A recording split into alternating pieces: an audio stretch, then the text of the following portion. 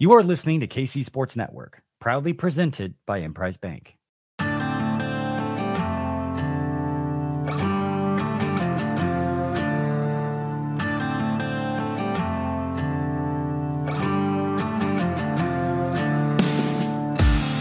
Coming up, the latest episode of 3 Mall.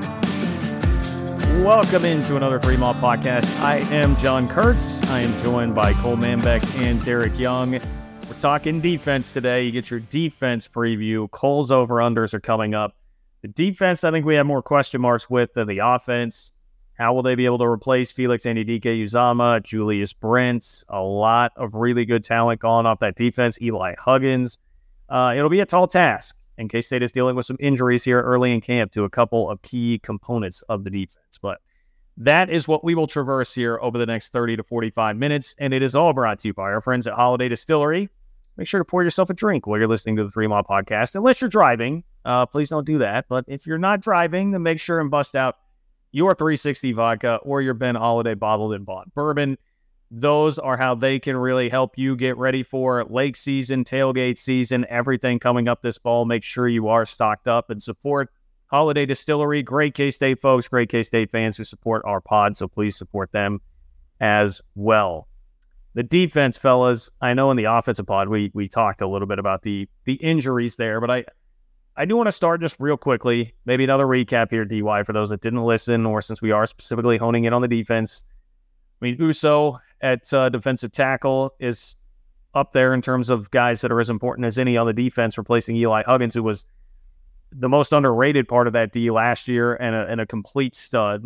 He's dealing with a bit of an injury. Daniel Green, we know that's been, unfortunately, one of the stories of his career recently has been injuries. And then if you want to lump in the penalties that he was getting a couple of years ago that were keeping him out of games, availability has at times been a problem for him. How concerned should we be about at the outset of camp and the season here, the injuries that K-State is dealing with? The one to Uso, I'm going to pay probably extra attention to just because, as you stated, that is a very significant part of the defense this year. For them to be a productive unit, he has to be on the field. I think the drop-off there after him is probably pretty significant, even though they do trust Damian Ilalio, but just the praise, the amount of compliments for Uso, you kind of got the impression that he was going to be, borderline stardom right away once he became the starter of the season for Kansas State, and that's an important position. For these defenses to work, you got to have a player that can really show up and perform at a high level in order for the rest of the defense to, rise up as well. So, and with Daniel Green, I think that is significant too, but he's already on the stationary bike when we saw him in practice on Monday. So I just got to wonder if he's probably pretty far along already. So the severity is probably tempered quite a bit, and not that there isn't a gap after him, but you probably feel better about what you have in the linebacker room to kind of stomach that loss.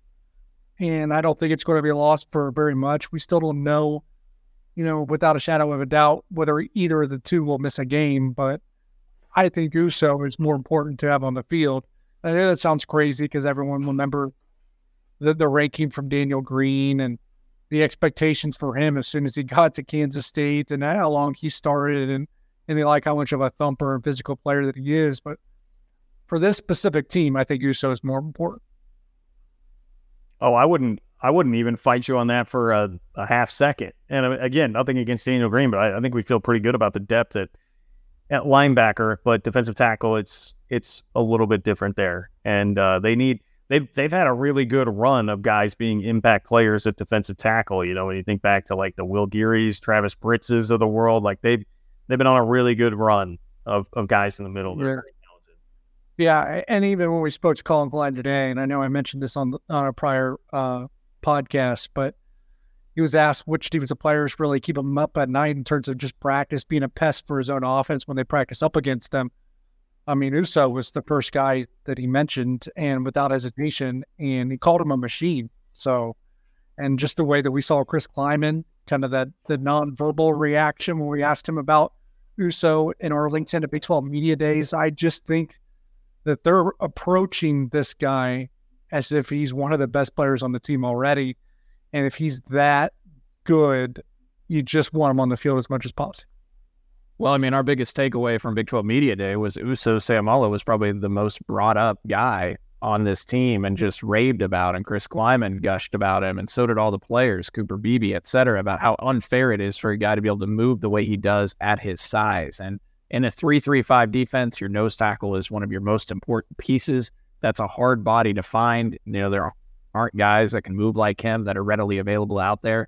And he's replacing a guy in Eli Huggins who played 630 snaps last season. So you need availability from Uso Seumalo. He's got to be that front guy that you can have man up in the middle of the defense and keep guys off of the linebackers. So hopefully not anything long-term. I know that's what it sounds like, right, DY? Was he visible at practice? Did you see Uso at all, or is he... No, you don't think it's severe, though? I was told it's not severe, but he wasn't seen at practice on Monday. When the part that was available to us, he wasn't off on the side or anything like that. So I'm not saying it's more severe than Daniel Green. I don't know that, but it's just something that I'm going to keep an eye on. Both are considered not long term. When we get to the UCF game, first league game of the year, I would be shocked if both aren't out there by that point. Can they be back sooner? Yes, but I don't know a lot of the details. I think they're still ironing those out. It seemed like the timetable might be similar to Christian Duffy, but we'll see. The landscape of the defense, man. I mean, Eli Huggins gone, Felix Anudike-Uzomah gone from the defensive line. In the secondary, you're taking big hits. Echo Boydo, Josh Hayes, Julius Brents. There are a lot of bodies to replace that were very good players on this defense last year. So, to me, very fair to say, more question marks on that side of the football than the offense. I think we all respect Joe Klanderman a lot. I think he's a very good defensive coordinator. But what does this defense need to be, DY? Do they need to be 75, 80% of what the defense was last year? Do they need to be as good as the defense was last year for this team to get where it is that they want to go? How would you characterize that? It might be as good or maybe just a step below. I don't know how to quantify it. I think they have a tall task in front of them. I don't think it's insurmountable, but I think it's going to be challenging. And just what I've kind of laid out there probably throughout the last two and a half months of the offseason is that I think this Kansas State offense is far and away good enough to win a Big 12 championship. Zero concerns. I think they can compete to be right there with Texas in terms of the most potent offenses in the Big 12, maybe the country, who knows. Defensively is where their fate is going to be determined. Can they be good enough on defense to win a Big 12 championship? That's the question. I think some of us are hopeful of that and think that they are capable of that, but none of us know that for a fact because of how many new pieces that they are going to be deploying. I think it sounds like they made progress with that secondary. Obviously, that was probably, I wouldn't say the weakest point, but had the most questions because you lost, I think, 4 of your 5 starters in the back end.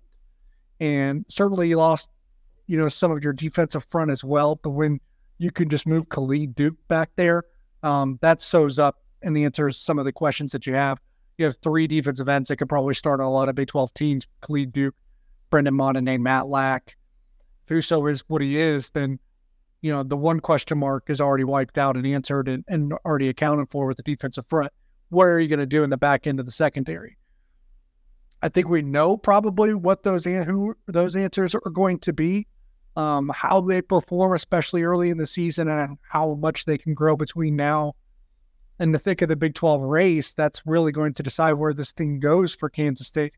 Is Jacob Parrish ready to start 12 games? He's a talent. He's a speedster. He flashed last year. He didn't even redshirt. But is he ready for, the brutality and the physicality of a Big 12 slate, 12 games across, 13 if you make it to Arlington? Will Lee's really emerging right now. But are there growing pains for him in his first few games? Now, I'd probably, just the way that the trajectory sounds with Willie, probably less concerned about him than I am Jacob Parrish. Not that I am concerned about Jacob Parrish, but Willie's older, right? He was a junior college player, one of the most talented players in the entire country, could have went to Alabama. The fact that he's ready, I think physically he's not going to be overwhelmed. But Jacob Parrish, a younger slider body, a pounding of a 12-game season can take its toll. That's where Keenan Garber is going to be pretty valuable because he's probably that next guy up. He's probably the depth at cornerback, and he showed well last year when he played there for only about 8 days, but now he's got to learn everything and figure it out and not just kind of go on fumes, because there were at times, just talking to people from Kansas State, even in the Big 12 championship game when he's on the field, where he's in man coverage and they're actually running his own defense on that particular play. So he's completely doing the wrong thing, but obviously they figured it out anyways. And I think they know what they want at safety. And to be honest, the safety position is really what they figured out, and have to basically tear down from brand new every year and still figure it out, whether it be Russ Yeast or Josh Hayes and this year Marquise Siegel. It just seems to me that the blind faith element, I have more of that when it comes to the safety position.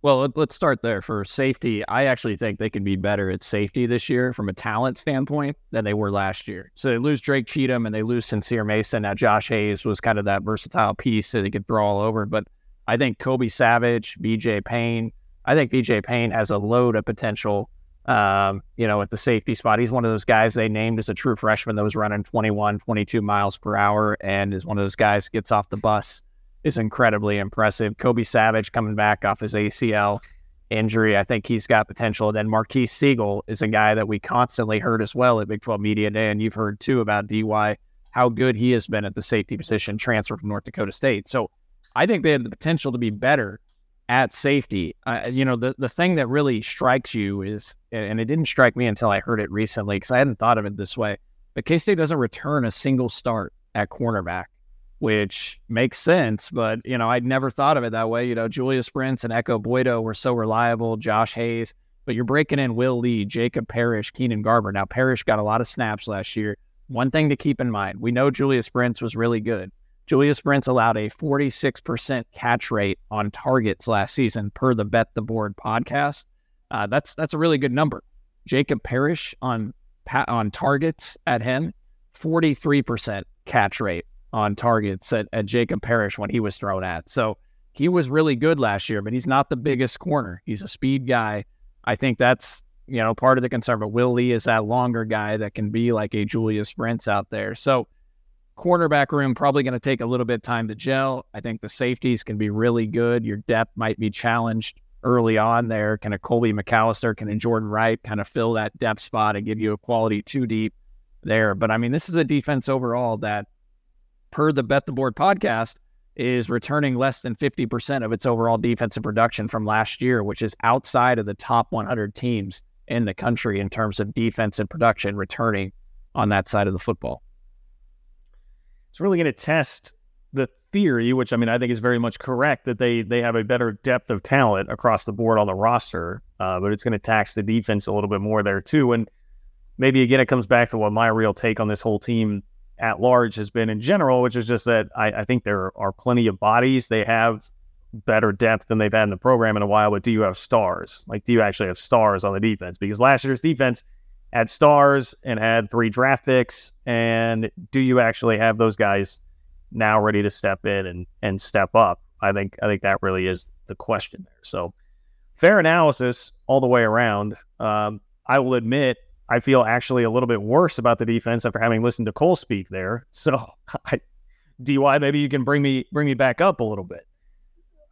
Well, if I was going to bring it back up a little bit, I would say Khalid Duke has probably a chance to be among the best defensive players in the Big 12. I think his ceiling is probably that special. And I, behind the scenes and speaking to people, I really think he's going to take off this year. What I will say is, even though we don't expect Dino Green to miss a lot of time, if he misses time at all, the depth is there at linebacker. Is it necessarily there at inside linebacker where Dino Green plays? I'm not so sure. Obviously, they brought in the JUCO Terry Kirksey. I haven't heard a lot about him. That he was thought to be that next guy after Dino Green, and just the little talk that we've heard from him, it makes me think they're probably deeper and better at the other 2 linebacker spots. So I did say Uso is more important than Daniel Green, and I believe that, but Daniel Green, his spot is a little bit more distinguished at linebacker just because I think it's harder to duplicate him than it is the other two that they'll probably start. And Austin Moore is a really good player, but they got guys that can play the will linebacker that I have confidence in as well, other guys. And the same thing with Desmond Purnell at the same spot, just because you have Jake Clifton, you have Toby Osensami, guys like that. But inside linebacker, I don't know that they have an obvious replacement. Is Austin Romaine a guy that would play his spot, DY? Because that's just a name. He's a true freshman, but that's a name. Yeah, we heard a lot about. Maybe. I mean, and if he's that next guy, that probably supports my concern here, because true freshman middle linebacker, I wouldn't want to do that. Don't you think though that Jake Clifton's a guy it feels like they're very comfortable moving Clifton all over the field. Yeah, they can slide him in there. You would think. At some point you're going to stunt his growth too if you don't give him a spot and let him really hone in on. That's my issue there too. And I think they've begun to do that either at the will or the same spot. One of those is Clifton's and one of those is Toby's. So you give people too much to kind of absorb, learn, and acquire, and you really slow down the learning. You slow down the development. So, and I think that's what they decided to do with Jake Clifton. So I just don't know the versatility is really there on this roster for the inside linebacker spot, at least not yet, or at least not to my knowledge. I mean, maybe it's happening, and I just don't know. John, I know the numbers, some of them can be a little disconcerting, but I would say if Uso Seumalo, it's not a long-term thing, and he can be backed by Big 12 player even a little bit before that, maybe by the Missouri game. Daniel Green, not long-term, like DY says as well, what he's hearing. I think there's plenty of talent on this defense, and I think they'll gel over time. I mean, I think the pieces are there. They can be really good, and Khalid Duke is a guy that I think could be a star, like DY said, at the defensive end position. So they're lacking some returning production, obviously, but I think the pieces are there for them to get this going. And you have to remember that in 2021, K-State allowed 1.91 points per drive. That was the best mark by a K-State defense since 2013. Last year, they were 2.04 points per drive. That was number 3 in the Big 12. Joe Klanderman and Chris Kleiman just have faith that they're going to figure it out on the defensive side of the football. That's where they make their mark. And so I have a lot of trust that they'll get this thing going in the right direction by Big 12 play. The Missouri game is one that I might circle, because here's two things about the non-conference schedule that I don't think is said enough, because people are like, oh, we got to play another great Group of 5 team in Troy. And, it's just Missouri. We whooped them last year 40-12. And I think those two things probably couldn't be farther from the truth, because, and I don't like to give, a team like this credit either. Missouri was a team that could have easily been better than what their record finished at last year, just because of all the narrow losses that they did have throughout the season. And they're getting more talented, not less talented. And obviously, if your questions are at corner, the Missouri receivers should probably scare you a little bit. On the flip side, with Troy, that's a team that could have been easily worse than they were last year. They did that thing by smoke and mirrors. Even the numbers really don't support how well they were last year. That's not to say to look past Troy, but I guess I'm highlighting the importance of these injuries disappearing by the Missouri game. I think Kansas State has to have a full tank to beat Missouri and Columbia. I mean, we saw what Georgia did to TCU last year in the national championship, and I think a lot of us were watching Georgia almost lose to Missouri and finally just take the lead at the end of that game in Columbia last year. So yeah, they've got some talent, obviously. Now, who's throwing the football to those guys? That was just Thank you. Okay, Luther Burden plays for Missouri. If someone's just trying to fart the football out to him, good luck. What is Brady Cook? Brady Cook? We're worried about Brady Cook? Oh my gosh. Poor Tucker. Just got to listen to this and got some more Missouri shots in. Yeah, but I do think that is the question mark. Here's a little trivia question for you guys. Where does Missouri's best receiver play football this year? Georgia. Yeah. Yeah, no, I think that's exactly right. I mean, you're not wrong, John. I certainly think it now, but Missouri is a team that can scare you a little bit. You got to be ready to play in that game, and obviously that's okay. Well, K-State's secondary, the one thing I'll say, they were top 25 in the country in pass defense success rate last year. They lose a lot of guys in that secondary, but I think they're going to get it figured out. And Austin Moore at the linebacker position played over 800 snaps last year over 14 games, just super reliable. And I know we can't mention his name enough, too. He's just kind of a guy that we've always counted on here. So I like the pieces on this defense. They're going to be fine. And I think they'll get through the non-con unscathed. But we'll talk more in depth about that on our season preview pods that are coming over the next couple of weeks. You guys making me feel bad about the defense and trying to make me feel scared about Mizzou. I don't know what curled up your guys' rear ends today here on the pod, but I don't like it. I don't like it. You better turn that around for our over-unders coming up. You know, the only thing that can make me feel better right now is a little home field apparel. That's what I always say. Throw a little home field apparel on me, like what Cole's got on, and I will feel much, much better. They've got a new K-State collection out, really 2 new K-State collections within the last 3 or 4 months. So it's a great time to get over to homefieldapparel.com and check all of that out. For my money, the best K-State gear around right now is at Home Field Apparel. Typically skews retro. They've got some great, I love the old school K-State basketball logo with the basketball and the script cats on it. They've got that on a couple of, on a shirt and a sweatshirt, I believe, with this latest group that they have released. And we've got a way for you to get 15% off. If it is your first order at Home Field, you're trying to be younger, hipper, cooler, like all the kids in the Big 12 out there. Kids are wearing retro. Go get your retro gear at homefieldapparel.com. 3MA23 is the promo code there. 3MA23 to get 15% off your first order at homefieldapparel.com. They've even got over 100 other schools to check out as well. So go get that. We'll take a break, come back, and get to Cole's over-unders about the defense here in 2023. Thanks for listening to KC Sports Network. Make sure you download our new app. Find it on the App Store or Google Play. Just search KC Sports Network. All right, Cole, I have to turn the keys over to you. With the way this podcast has been going so far makes me a little bit nervous. But here's Cole, this is my challenge to you. We determined on the last pod that K-State has the 2000 Rams offense. I need you by the end of this to convince me that we have the, what year was the Ray Lewis Ravens? What defense is that everybody references? Is that 99? No. 90. That's why I thought that was like the 2000 Ravens defense. Do we have our years off here? The 2000 Ravens. The 2000 Ravens also have a case for boasting the best defense ever. But we got the greatest show on turf wrong, I think is what happened there. 99, 2000, 2000. Okay, all right. So we need 2000 Rams offense. We need the 2000 Ravens defense. Cool. Doing a little fact checking on the plot. Convince me that K-State has the 2000 Ravens defense. Okay. Well, I will do my best. We are going to start off here with a guy that we just talked about could be a potential star. Let's start off with Khalid Duke. Look, Felix Anudike-Uzomah is gone, obviously. He had 8.5 sacks last season. He had pressured the quarterback on 12% of the dropback attempts that he was in the game. He's gone, but they have a guy in Khalid Duke that I think has slid back into his more natural position, has a ton of talent. So I'm going to set the over-under mark at 8 sacks for Duke. BY, you go first. Over. I think that he will be able to capitalize on the first handful of games quite a bit. It wouldn't shock me to see him come out to a really fast start before teams recognize, hey, this guy's an elite defensive end. Like, I could see him have 5 sacks by the beginning of conference play, and it wouldn't be a surprise.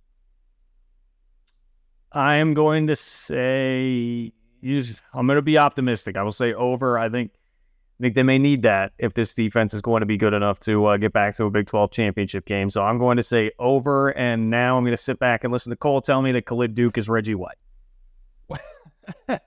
Well, I will say that last year we set the over-under on Felix at 10 sacks, and we all took the under, and I think we all projected him between 8 and 9 sacks. So we were right on the mark last year as he finished with 8.5. I am going to take the over on Duke as well. Look, I sit here and I think about Khalid Duke, and I think about that Stanford game in Jerry World in 2021 when he was flying all over the football field. I think about the pandemic season at Oklahoma and Norman when he was relentless and had 2 sacks in that game when he was playing at DN. And I think about last year against Texas Tech when he was playing more in his natural position. They let him rush the quarterback more, and he had 3 sacks against the Red Raiders. I think when Khalid Duke has his hand in the ground or is coming off the edge with a relentless get after the quarterback, just go get the ball, I think Khalid Duke can be a superstar pass rusher. And so I'm going to take the over. And I actually think he'll hit double-digit sacks this year if he can stay healthy. And I cannot wait to see it. Okay. And I was just letting you guys, I was giving you the Reggie White version there. So Alan Zimmer. Okay. All right. I like it. Yeah. No. All right. Look, defense over-unders are a little tricky, I will say, because you're talking about total tackles or things like that, and that can be hard to project. But let's stick on the topic of sacks. Nate Matlack and Brendan Mott combined sacks of 9.5 over-under. So, John, we'll start with you on this one. I'll let you have a second to think about it. Brendan Mott had 6 sacks last year. Actually, it might have been 6.5, I believe. 3 came against West Virginia. And then Nate Matlack had 1.5 sacks last year. Now, if you guys recall, I set the over-under on Nate Matlack's sack total at 7.5 last year, and we all projected him to go over. He was banged up. Yeah, well, we all projected him to go over. I think DY actually said he'd hit double digits. I thought he would completely shatter it. He would have. If he didn't get hurt, he would have. He played, and this is not us taking digs at Nate Matlack. We think the world of him and think he has a ton of talent. He's a big defensive end out of Olathe here. I think if he can be healthy, he played with 2 bum ankles last year. Unfortunately, got hurt right out of the gate early in the year. I think if he can be healthy, I think Nate Matlack could have a big year. So 6.5 from Brendan Mott last year, 1.5 from Matlack, but with a healthy Matlack, and he'll be getting more snaps this year as well if he stays healthy, over under 9.5. Well, let me just clarify and say the laughter was because, Nate Matlack, I think, is very talented, and I have high expectations for him. I think he's going to be great. But that was a lofty expectation to put on that guy in basically like his first year of being counted on to be a regular contributor. Like, what the hell were we doing? That's just unfair to Nate Matlack. I think it was the attention that Felix would command, so we thought that he would really rack it up, which kind of happened, but it happened for Brendan Mott. He had about 7 sacks. So... Yeah.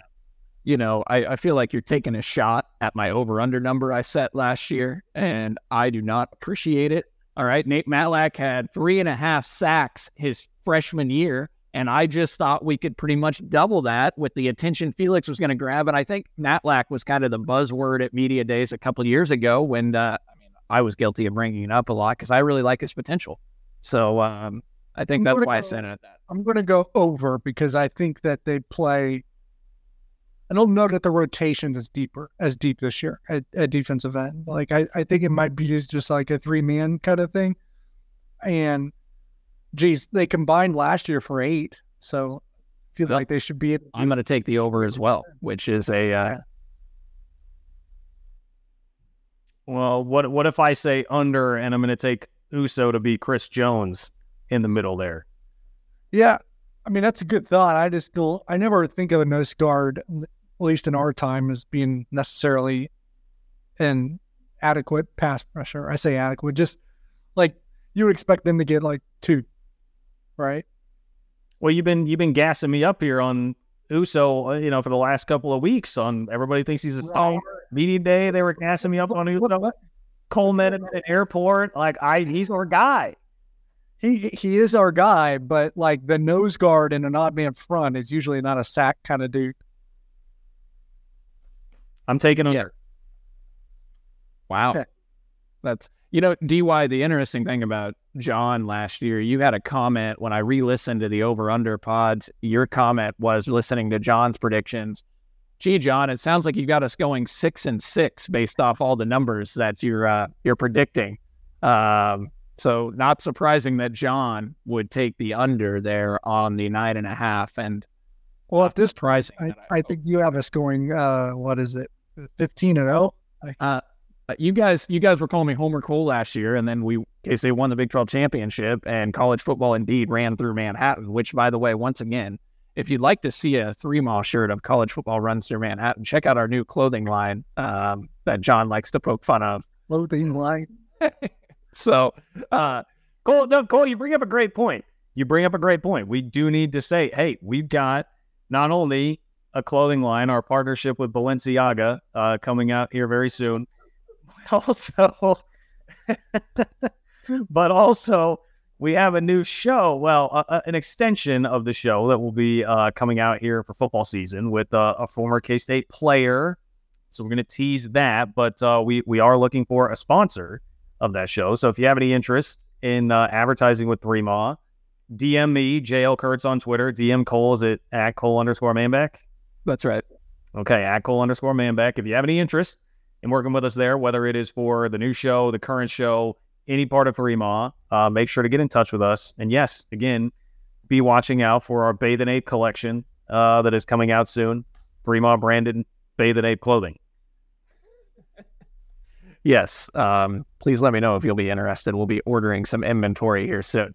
I digress from that. Let's get back to the 9.5. I am taking the over for Brendan Mott and Nate Matlack combined sack total this season. You guys have any other thoughts on that one? No, I'm just waiting for my Uso over so I can just slam that. We'll set the over-under sack total for Uso then at 1.5. Over, baby. Easy money. He'll have that against SEMO. If he go to play. Let's not worry about that. Yo. That wasn't on my list, but I just threw it in to appease John of Uso sack totals. 1.5 over. Let's go. All right. I'm going to take the over too, because I think he's just going to push the center right back into the quarterback like we saw him do sometimes last year. So I'm going to take the over on Uso there as well. All right. Let's do total team turnovers. All right. Last year, I set the over-under number of turnovers at 19.5, and I quote DY, "You set a terrible number. There's no way they get to 19.5. They turned teams over 18 the year before in 2021, and DY was like, they're not hitting 19.5 after going 18, and Kansas State ranked in the top 10 last year in turnovers forced at 24. 24 turnovers. And I think I made a comment that, I finally got bullied by DY enough last year on the over-under pod that I was like, you guys are right. I set a bad number. So then I took the under, on the turnover number, because you guys made me feel like I put such an astronomical number on it. Now, per Bet the Board podcast, K-State was top 10 in the country last year in turnover luck and turnovers forced. So there is a bit of fortune with turnovers, but I mean, K-State, since the Chris Kleiman era began in Manhattan in 2019, all right, we take away the COVID season, the pandemic season of 2020. So we're talking 3 seasons worth of football. K-State is number 2 in the Big 12, forcing turnovers 57 times behind Baylor, which has an astronomical number of 76. K-State, though, is number 2 at 57. West Virginia is last at 38. If you look at those turnover numbers, you see why West Virginia has really struggled, both turning the ball over a lot and not forcing takeaways. So I say all of this. They forced 18 turnovers in 21. They forced 24 last year. I am setting the over-under this year at 20.5. And I'm sure DY will say it's a terrible number again, and there's no way they're going to get to it. So DY, let's have you bully me again on the over-under number of the defensive turnovers. No, it's not a terrible number, I guess. So I will apologize to being a considerable bully to you exactly a year ago. With that said, I'm still going under just because you have a lot of new guys on the defense, a lot of young players, especially at corner. I mean, most of your interceptions you're talking about turnovers, you're talking about interceptions. You got Jacob Parrish, VJ Payne, just a lot of newer, younger players with less experience. Like last year, I should have put more stock into it with as much experience that they had at corner with guys like Julius Brents and Echo Boydell, bringing in Josh Hayes. So, yeah, I'll go under this year just because you usually play a little less faster when you're a little bit younger. I would lean under. I think it's a great number, Cole, by the way. Terrific number, but difficult, painstaking decision. I will trend toward the under. I'll take the under as well, but just slightly. I mean, I think they're going to fall right around that 19-20 mark, kind of that middle pack between the 18 and the 24 force, but they've been good at forcing turnovers. So I'll take the under there. That's the one time you're going to see me take more of a negative angle. Some of it will also be tied into if they're able to apply the same amount of consistent pressure like they were able to with Felix Anudike-Uzomah. Now, we just talked up Khalid Duke in this manner, so obviously we expect them to be able to do, but obviously wreaking havoc on the quarterback is going to play into a certain amount of takeaways as well. Okay, Cole, real quick. We need to take another break, and I'm going to give you guys the best over-under that we're going to get on this entire series of pods here. It's a ponder as we go into the break. Okay? Shots fired at Cole. Well, no, it's not meant to be shot. No, I'm not trying to. You'll understand when I say it. I'm just trying to say that this is a great one. It is nothing against Cole at all. You'll just understand when I say my over-under for you to ponder is over-under 0.5 interceptions for Uso. Now, let's hit a break, and when we come back, we will give you our answers. Thanks for listening to KC Sports Network. Make sure you download our new app. Find it on the App Store or Google Play. Just search KC Sports Network. We're driven by the search for better. But when it comes to hiring, the best way to search for a candidate isn't to search at all. Don't search, match with Indeed. Indeed is your matching and hiring platform with over 350 million global monthly visitors, according to Indeed data, and a matching engine that helps you find quality candidates fast. Ditch the busy work. Use Indeed for scheduling, screening, and messaging so you can connect with candidates faster. Leveraging over 140 million qualifications and preferences every day, Indeed's matching engine is constantly learning from your preferences, so the more you use Indeed, the better it gets. Join more than 3.5 million businesses worldwide that use Indeed to hire great talent fast. And listeners of this show will get a $75 sponsored job credit to get your jobs more visibility at Indeed.com/Blue Wire. Just go to Indeed.com/Blue Wire right now and support our show by saying that you heard about Indeed on this podcast. That's Indeed.com/Blue Wire. Terms and conditions apply. Need to hire? You need Indeed. Whether you're a world-class athlete or a podcaster like me, we all understand the importance of mental and physical well-being and proper recovery for top-notch performance. That's why I'm excited that Unified Healing is sponsoring podcasts on the Blue Wire Network. Unified Healing is a new and super innovative global network of wellness centers powered by Energy Enhancement System, or EE System. If you haven't heard of the EE System yet, then you'll want to listen up. This technology promotes wellness, deep relaxation, purification, and rejuvenation. Wherever you are across the globe, access to a center is easy and affordable. Interested in experiencing the EE System technology for yourself? Go to unifiedhealing.com/Blue Wire to learn more and find a center near you. That's unified, UNIFYD, healing.com/Blue Wire. No material or testimonials on the Unified Healing website are intended to be viewed as medical advice or a substitute for professional medical advice, diagnosis, or treatment. Always seek the advice of your physician or other qualified healthcare provider with any questions you may have regarding a medical condition or treatment and before undertaking a new healthcare regimen, including EE System. Another day is here, and you're ready for it. What to wear? Check. Breakfast, lunch, and dinner? Check. Planning for what's next and how to save for it? That's where Bank of America can help. For your financial to-dos, Bank of America has experts ready to help get you closer to your goals. Get started at one of our local financial centers or 24/7 in our mobile banking app. Find a location near you at bankofamerica.com/talktous. What would you like the power to do? Mobile banking requires downloading the app and is only available for select devices. Message and data rates may apply. Bank of America NA, member FDIC. Okay, now that everybody has had a little second to gather themselves after taking in what an amazing over-under it was that I just gave you, obviously we are slamming the over on 0.5 interceptions this year for Uso. Big tip ball. He's going to get up and grab it, and maybe we even have a little Heisman Trophy action where he can house that thing and get a Heisman nominee. No, Coles were better. DY, I actually really like this. I am going to take the over. Do you guys remember Oklahoma game last year in Norman when Uso batted like 3 balls down? Yes. I mean, that guy gets its big mitts up. He's going to bat one. He might just snag it like Darren Howard, John. Remember that pick 6 of Darren Howard? He just went up and snagged at the end. I mean, I could just see Uso do that, or he's going to bat it up in the air and he's going to snag that ball and he's going to drag defenders. I actually kind of like this. This is one we're going to take note of. If Uso gets an interception, man, we'll have a whole segment on that. Yeah, we'll have to get Uso on the pod if that does occur. Oh, we do. We better get Uso on the pod at some point this year. Yes.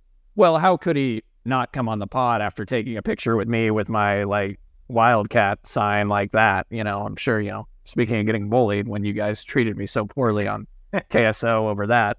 So I did. Yes, I did. So I'll take the over, John.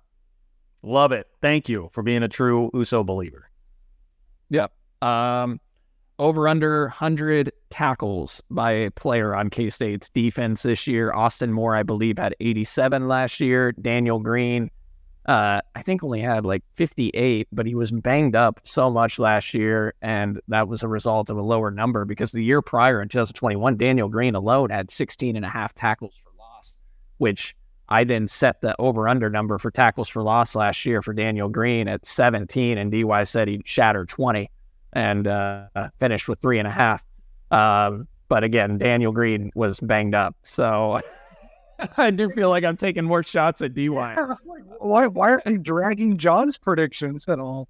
Yeah, because I'm great. Hey, when we do the season prediction pod, the one thing we'll all have going for us, guys, when we run through that schedule is we'll play back last year's comment. We all three said K-State was going to win the Big 12, and that came to fruition.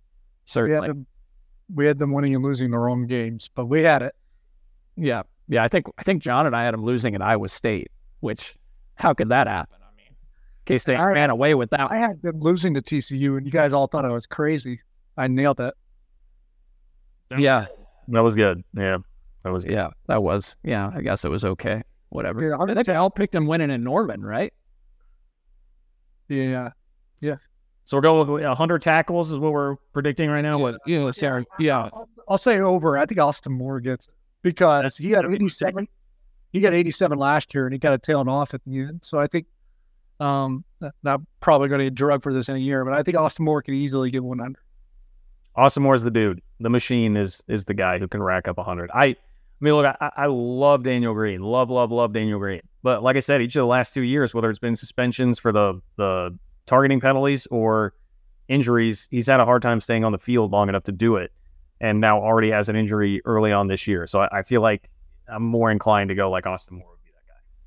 Well, I think we can all agree. We hope for Daniel's sake, also for the best of K-State, that Daniel Green gets to have a healthy year. But you guys remember at Big 12 Media Day that one of the reasons Daniel Green returned to Kansas State is because he wanted to put a full season of healthy tape on there. He played through so many injuries last year, a foot injury that we knew about. I think he didn't practice for like 10 weeks. He played through torn rib cartilage, suffered in the TCU game in Fort Worth, and comes back 2 weeks later.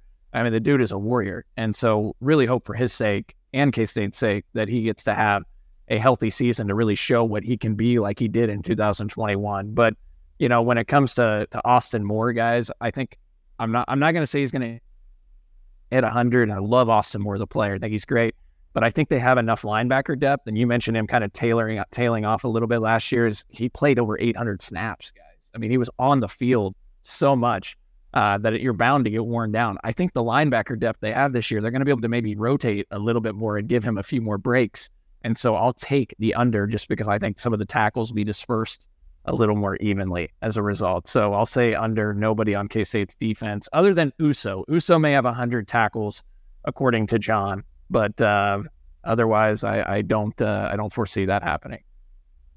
He's an interceptions guy, man. He's a turnover machine, not a tackle machine.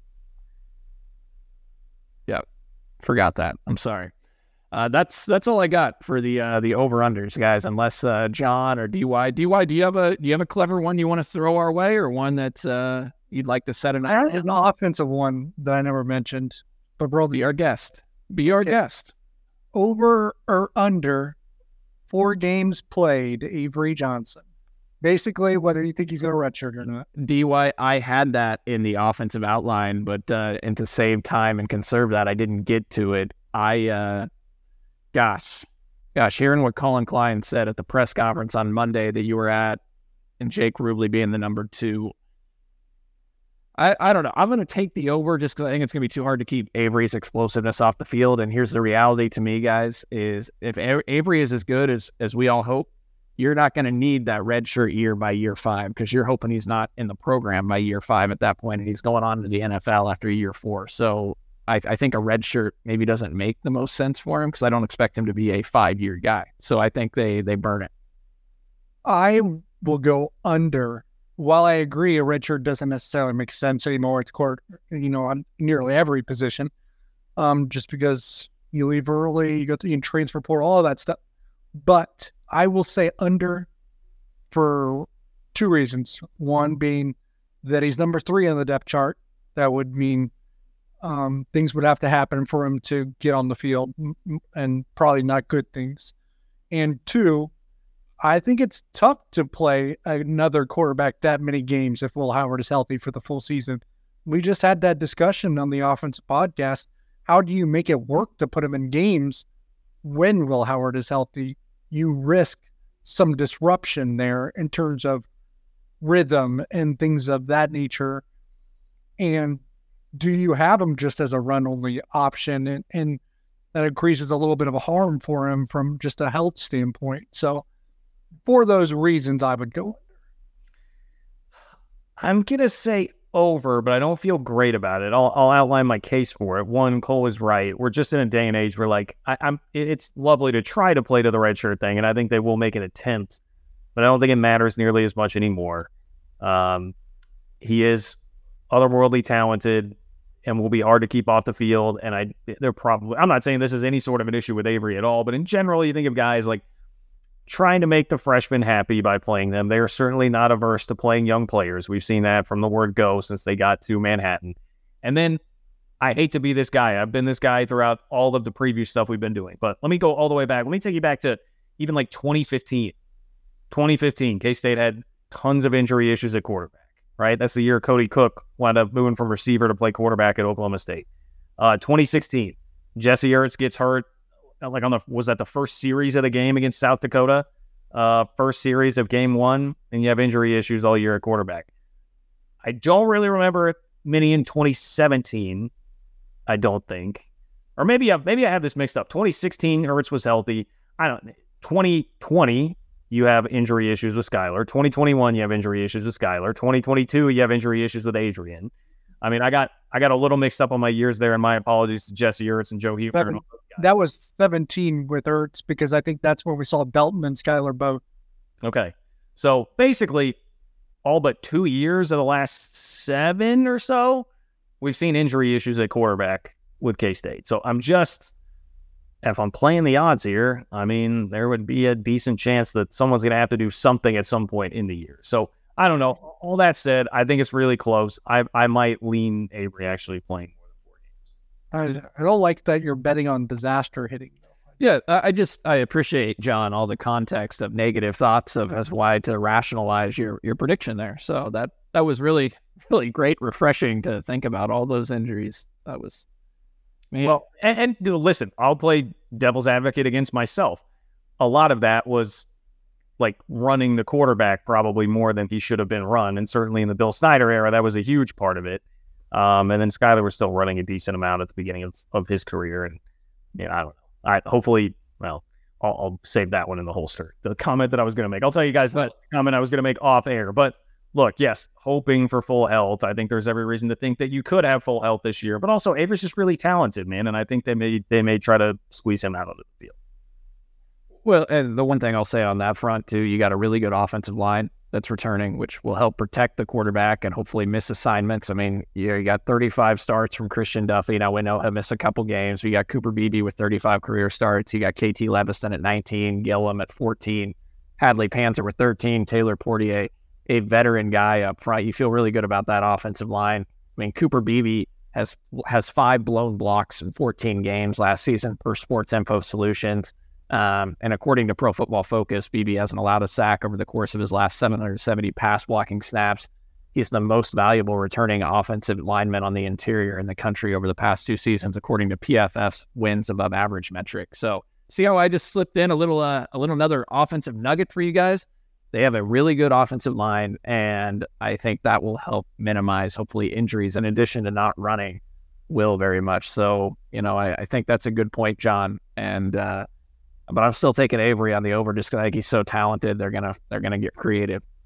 Well, the other thing too, like if they hit a bunch of games where they're blowing people out, I mean, if they're pretty good and we think they're 2, 3, 4 games where they're up by a bunch, I mean, maybe they can find more reason to get him on the field. Like, I don't think you'd be as worried with swapping him in and out with Jake Rubley, right? If you're up by 30 in the fourth quarter on Zemo or, I don't know, Houston, something like that later on in the year, like maybe you have more of an opportunity there. DY doesn't look like he's confident that we're... No. DY's like, Houston, I don't know. I don't feel like we're going to be up that big on Houston. You got a lot of respect for Dana. No, I could see that. I could see Houston. I could see Troy, and I could see Sino, to be quite honest. But Missouri, do you use up those games that are meaningless at the end for Avery to burn his red shirt? I don't know. Those would seem more like games you would get Rubley going because you don't have to worry about burning his red shirt. Yeah, well, I also think there's potentially a conversation with Avery. Don't they in general let the kid kind of choose? I mean, maybe Avery at that point says like, right. But if you're going to burn his red shirt, I don't know. I was gonna say if you're not going to burn his red shirt, but you want to play him 4 games, then you're probably not going to use him against teams you're already blown out. But we'll see what happens when we get there. We'll probably know by the end of non-con what the directional. This is a prediction I feel like we'll be looking back on next year that could go horribly wrong for some of us here. We'll probably be making fun of this one eventually. Okay, we end the defense pod with offense naturally as we meander our way through another 3-Mod podcast here. But appreciate the support of Home Field, homefieldapparel.com. Get your new K-State gear. 3Mod23 is the discount code. Tell them 3Mod sent you. And then obviously go get your Ben Holiday bottled and bond bourbon and your 360 vodka from Holiday Distillery, our friends who are great K-State folks who support this pod. For Tucker Frank, the behind the scenes, and Derek Young and Cole Manbeck, I am John Kurtz. Thank you for listening to another 3Mod. We will talk to you soon. Thank you for listening to KC Sports Network. We appreciate your support. Don't forget to hit that follow button and leave us a review if you like what you heard. You can find all 6 of our channels covering the Chiefs, Royals, Sporting KC, and the KC Current, plus KU, K-State, or Mizzou by searching KCSN wherever you listen to podcasts. We're also on YouTube. Entertain, educate, inform. KC Sports Network.